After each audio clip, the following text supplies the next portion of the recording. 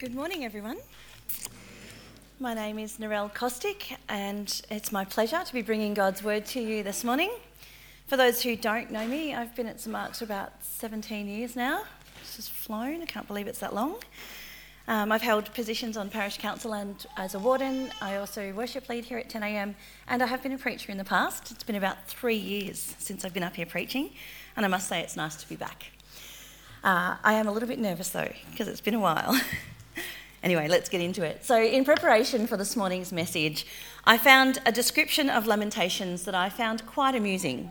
It said that Lamentations is a paean of pain, a poem of pity, a proverb of pathos, a hymn of heartbreak, a psalm of sadness, a symphony of sorrow, a story of sifting, a tale of tears, a dirge of desolation, a tragedy of travail, an account of agony, and a book of boo-hoos. Quite a description, isn't it? So let's take a look at this passage from Lamentations chapter 3. Lamentations appears in the Bible right after the book of Jeremiah, which we've been looking at, and follows on from the series we've just finished of Breaking Up. This book was written after the prophecies of Jeremiah have been fulfilled, and the Israelites are living out God's judgment. Our Bible reading starts with, "I have been deprived of peace. I have forgotten what prosperity is. So I say, my splendour is gone, and all that I had hoped from the Lord." Who is it that's saying this, and why are they so devastated? The book of Lamentations is believed to have been written by the prophet Jeremiah during the time when the nation of Israel was in captivity in Babylon. As we will see, the prophet has good reason to be sorrowful. The life of the Old Testament prophets was always hard, and they suffered enormously. Why? Well, to put it bluntly, because prophets were sent to identify and point out sin. And consequently, the prophets of the Old Testament were rejected, persecuted, tortured, imprisoned, or killed, because the prophets spoke against the very things that the people loved and honoured. Lamentations is written as a passage of funeral poems. Now, usually with poems there's a lot of light and shade, but with Lamentations it is mostly shade, and probably rightly so. Our friend Jeremiah is in deep, deep sorrow or lament for the state of the nation of Israel and the circumstances that God's people find themselves in. Now, let's not forget, they were warned. They were warned about the impending doom, and so the misery they are enduring is of their own doing. And you would think that maybe there might be a little touch of an "I told you so" from Jeremiah when the discipline of God comes, as he said it would. But there is none. Jeremiah is too troubled to be skiting and knows it is of no benefit. Saying "I told you so" is not going to change anything and brings little comfort to the prophet who weeps. Jeremiah's writing seems to be written not from his own perspective, though it is reflective of it, I am sure, but it's actually written on behalf of the whole of Israel, the burden of their defeat at the hand of their enemy weighing heavily as the impact of what was prophesied becomes their reality. We can contrast and compare this with the Psalms, written as a series of songs where God's praises are sung in good times and in bad. But for Jeremiah and his fellow countrymen, this poetry is written during a time where they are facing a long, slow, hard and desolate 70 years under foreign rule. And the worst part is, they had every opportunity to avoid it. To best understand Lamentations, it's good to understand the type of writing that we are presented with here. This series of poems is in a style of writing called acrostic poetry. This is a style particular to the Hebrew people. The first word of every line in the poem uses each letter of the alphabet in order. So it is as if by saying, the entire alphabet in its order, in its entirety, Jeremiah is saying everything, every grief, every sorrow from A to Z is included here. It's a comprehensive dirge, an expression of a deeply felt anguish, a sorrow and a grief at all that's been lost. And you can understand the heaviness of Jeremiah's heart when writing these words. The very thing he warned the Israelite people about was happening to them. And now he, along with the nation of Israel, was under the oppression of a foreign principality, the Babylonians.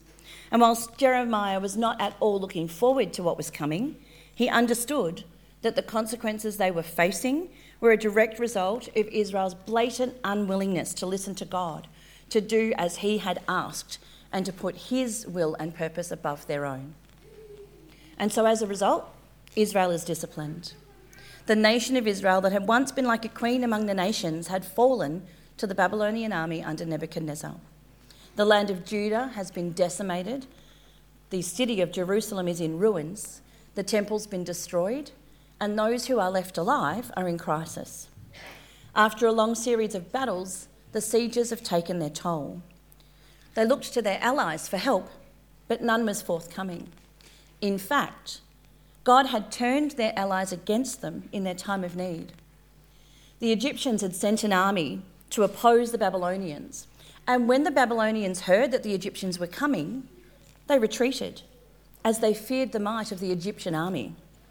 But as God had promised, the Egyptians changed their mind and turned back, which allows the Babylonians to capture God's people in one final attack. Many people were killed, and those who remained were taken into captivity and marched to Babylon. The people were desperate for food. They were tired, despairing of the lives and the livelihoods that had been taken from them. And it appears that the future the Israelites had once dreamt of was gone. And so Jeremiah and the nation of Israel are in a dark place. He states in verses 17 to 20, "I have been deprived of peace, I've forgotten what prosperity is, and so I say, my splendour is gone and all that I hoped from the Lord. I remember my affliction and my wandering, the bitterness and the gall. I well remember them, and my soul is downcast within me." Here Jeremiah is expressing the deep anguish that comes from having what you knew and what you wanted stripped from you. This describes the emptiness and the grief that comes from having everything you wanted, peace and prosperity and splendour, and losing it all.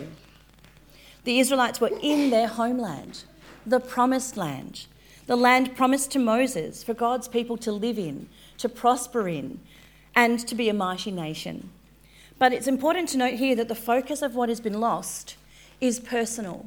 And what I mean by this is that the language that's used here is that it's all about me and I. It's my splendour that has been lost and all that I had hoped for from the Lord. The focus is not on what the Lord had provided or on what the Lord had wanted for his people. There's an emptiness and desolation here, but the blame is also not being placed on God. Now, in the 18th century, silhouettes became popular. They are shadow profiles traced and cut from black paper. And they were popular as an alternative to very expensive portraits. The word took its name from the French Controller General of Finance, whose name was Etienne de Silhouette. During the 7-Year War against England, he tried to raise revenues by heavily taxing the wealthy. Victims of his high taxes complained and used the word silhouette to refer to their wealth being reduced to a mere shadow of what it once was. With the destruction of Jerusalem, Jeremiah lamented over the shadow of what was once a great city, a centre of worship, now devastated by war. "Is it nothing to you, all you who pass by? Look around and see, is any suffering like my suffering that was inflicted on me, that the Lord brought?" Jeremiah says in chapter 1. He's essentially saying here that there is no greater devastation to be found anywhere, no suffering experienced by anyone that can compare to the grief and sorrow being experienced here by God's people. The people of Jeremiah's day thought that they knew what was going on. They thought they would continue as they were and somehow everything would just work itself out. But everything they thought they knew was wrong. You only need to look at the history of the Israelite people to see there'd been a repetitive pattern of relying on God, being rescued by his hand, showing grateful obedience at the time, then becoming complacent, turning their back on God, doing things their own way, which ends in disaster, and needing to be rescued again. They were finally living in the promised land, and life was pretty good. And given all that the Jewish people had been through, having a permanent home to call their own was the fulfilment of God's promise and a dream come true. It was called the land of milk and honey. It was rich in natural resources and a place of rest after exile, slavery, and wilderness.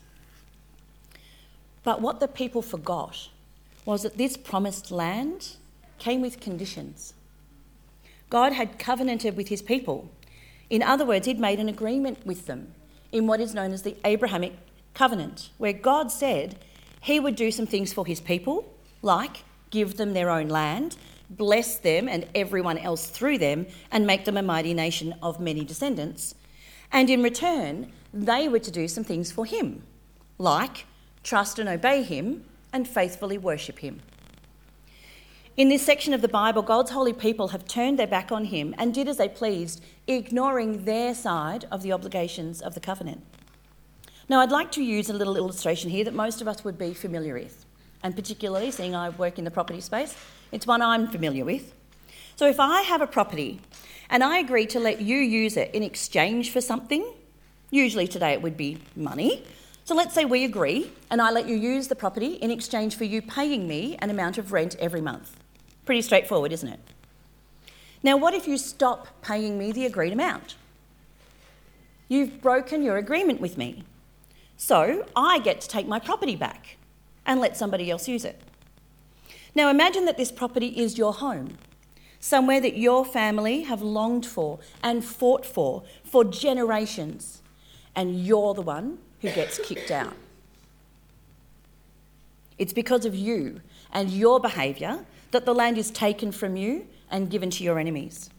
And on the way through, they burn down everything you have, everything including your house and all that you hold dear. This is what the prophet Jeremiah is weeping for. Idolatry was such a serious offence to God that he threatened to throw the people out of the land if they worshipped other gods. And Jeremiah tried to warn them that they were heading for eviction, but they wouldn't listen. And now he, along with all the rest of his people, were kicked out of their home. The temple they'd built was destroyed, and the promised land is gone. In Deuteronomy 6, through Jeremiah, God says, "Do not follow other gods, the gods of the people around you. For the Lord your God, who is among you, is a jealous God, and his anger will burn against you, and he will destroy you from the face of the land." The prophecy of what God would do came from Jeremiah over and over again to God's people. In Jeremiah chapter 11, he says, "The Lord said to me, proclaim all these words in the towns of Judah and in the streets of Jerusalem. Listen to the terms of the covenant and follow them. From the time I brought your ancestors up from Egypt until today, I warned them again and again, saying, obey me. But they did not listen nor pay attention. Instead, they followed the stubbornness of their evil hearts. So I brought on them all the curses of the covenant I had commanded them to follow, but they did not keep. Then the Lord said to me, there is a conspiracy among the people of Judah and those who live in Jerusalem. They have returned to the sins of their ancestors and refused to listen to my words. They followed other gods to serve them. Both Israel and Judah have broken the covenant I made with their ancestors. Therefore, this is what the Lord says. I will bring on them a disaster they cannot escape. The towns of Judah and Jerusalem will go and cry out to the gods to whom they burn incense, but they will not help them at all when disaster strikes." They were in the promised land and believed they were safe, finally home and able to live life as a nation under God as they pleased. They knew the history of their ancestors and all they'd been through to get to this promised land, and now it was there. They could not see the pattern of history repeating itself yet again. Just like in New Testament times, if we fast forward from Jeremiah 500 years, the people of the day were happily going their business, being important in their own ways and busily caring about the cares of the world. They did not know their Messiah. He was being born amongst them, growing up, living with them, breathing, working, teaching and healing right with them. I find it fascinating that the wise men who were from a far off other country knew that the baby being born in that manger that day was a king. They'd studied the prophecies and they'd seen the answers in the stars. And so they travel a lengthy journey and bring gifts fit to honour the king they expected to find. Did the religious and political leaders of Jesus' day know where to find him? Were they expecting him? No. They didn't recognise Jesus as the promised saviour. They thought they were waiting for a king, someone who would be a great leader, a strategist, who would amass a mighty army and vanquish all who stood against Israel. They were waiting for a descendant of King David, who fought and directed many battles. Everything they thought they knew was wrong. Jesus held the harshest comments for the religious leaders of his day because he knew the heart of the Pharisees. Everything they thought they knew was wrong. They were lording it over people and living for themselves and their own interests, developing new rules to add to God's commands to allow them to prosper and avoid their responsibilities. They too were in rebellion and more concerned with themselves than with God's will and purpose. So how could they possibly have known the heart of God? You see, the thing is, if they were behaving in a way that was consistent with God's ways, they would have recognised Jesus even if they didn't know what to expect. Even if they couldn't possibly have known what to expect, they would have recognised him. If they were truly seeking after God's will and were committed to fulfilling his commands, they would have realised who it was that was standing amongst them. They would have seen the Messiah in our Lord Jesus Christ. And what about for us today? Well, let's do a little experiment, shall we? I'm hoping this slide works because it didn't work this morning. Hopefully the problem has been fixed. Let's take a look at the slide I've got here on the screen. Yes, okay, good. So, what I'd like you to do, we're all reasonably intelligent people, so we should be able to work this out based on the fact that it is written in English. It's not foreign language, not foreign letters, and there are pictures here to give you some clues. So who'd like to give me an idea of what it says underneath that band? Ice cream is cold. Yep, that's one possibility. Any other suggestions? Ice cream is sold. That's another good suggestion. Any others? Ice cream is gold. Very good. You like ice cream? Yeah, I like ice cream too. So often we form expectations automatically, don't we? Without any conscious effort. And when our expectations aren't met, pain ensues, and we often blame someone or something that did not live up to our expectations, even if our expectations are unreasonable. I think as God's people, we need to come to terms with the fact that we have a very limited context and a very limited perspective. And the view that we see is very different from what God sees.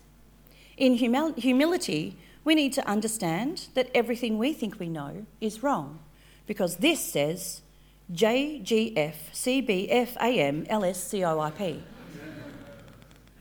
Not what you're expecting, was it? Now, you can blame me for putting pictures of ice cream and ice up there, right? But your expectation was set by you. We need to be very aware of this. It's just the same for us today as it was for the Old Testament people, the old nation of Israel. It's the same for us today. We are not different. We are sinful human beings with our own view, our own perspective, and our own expectations. And we need to be prepared for the fact that everything we think we know is wrong, unless we are prepared to wait on God for his direction and pray as we seek his voice.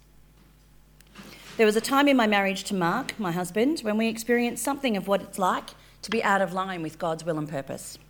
We had our own business, and like many business owners, it was easy to get caught up in the demands of the business.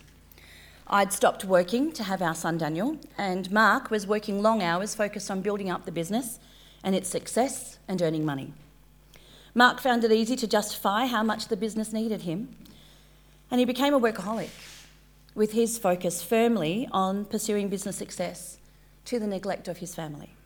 And I share this story with his permission. The business had become an idol. We had discussions and then arguments. And when nothing started to change, I resented the business. I started to resent the attention the business was receiving, and I responded in anger and withdrawal. Neither of us were behaving the way that God expected us to behave, And as a direct result, things started to fall apart. Our marriage was in turmoil and almost ended. We were suffering and in despair. But we realised we'd brought it all on ourselves. We'd opened up our home, our marriage and our business to attacks from the enemy. We realised we did not have our priorities lined up with God's priorities. And we learned the hard way that there are consequences to having a heart condition that rebels against God and his ways and is unwilling to trust and obey. I'm pleased to say there has since been much correction, repentance, forgiveness and reconciliation, as well as prayerful seeking after God for his direction in what we do. And we are on guard, sensitive to the leaning we have to do things our own way in order to avoid a repeat performance.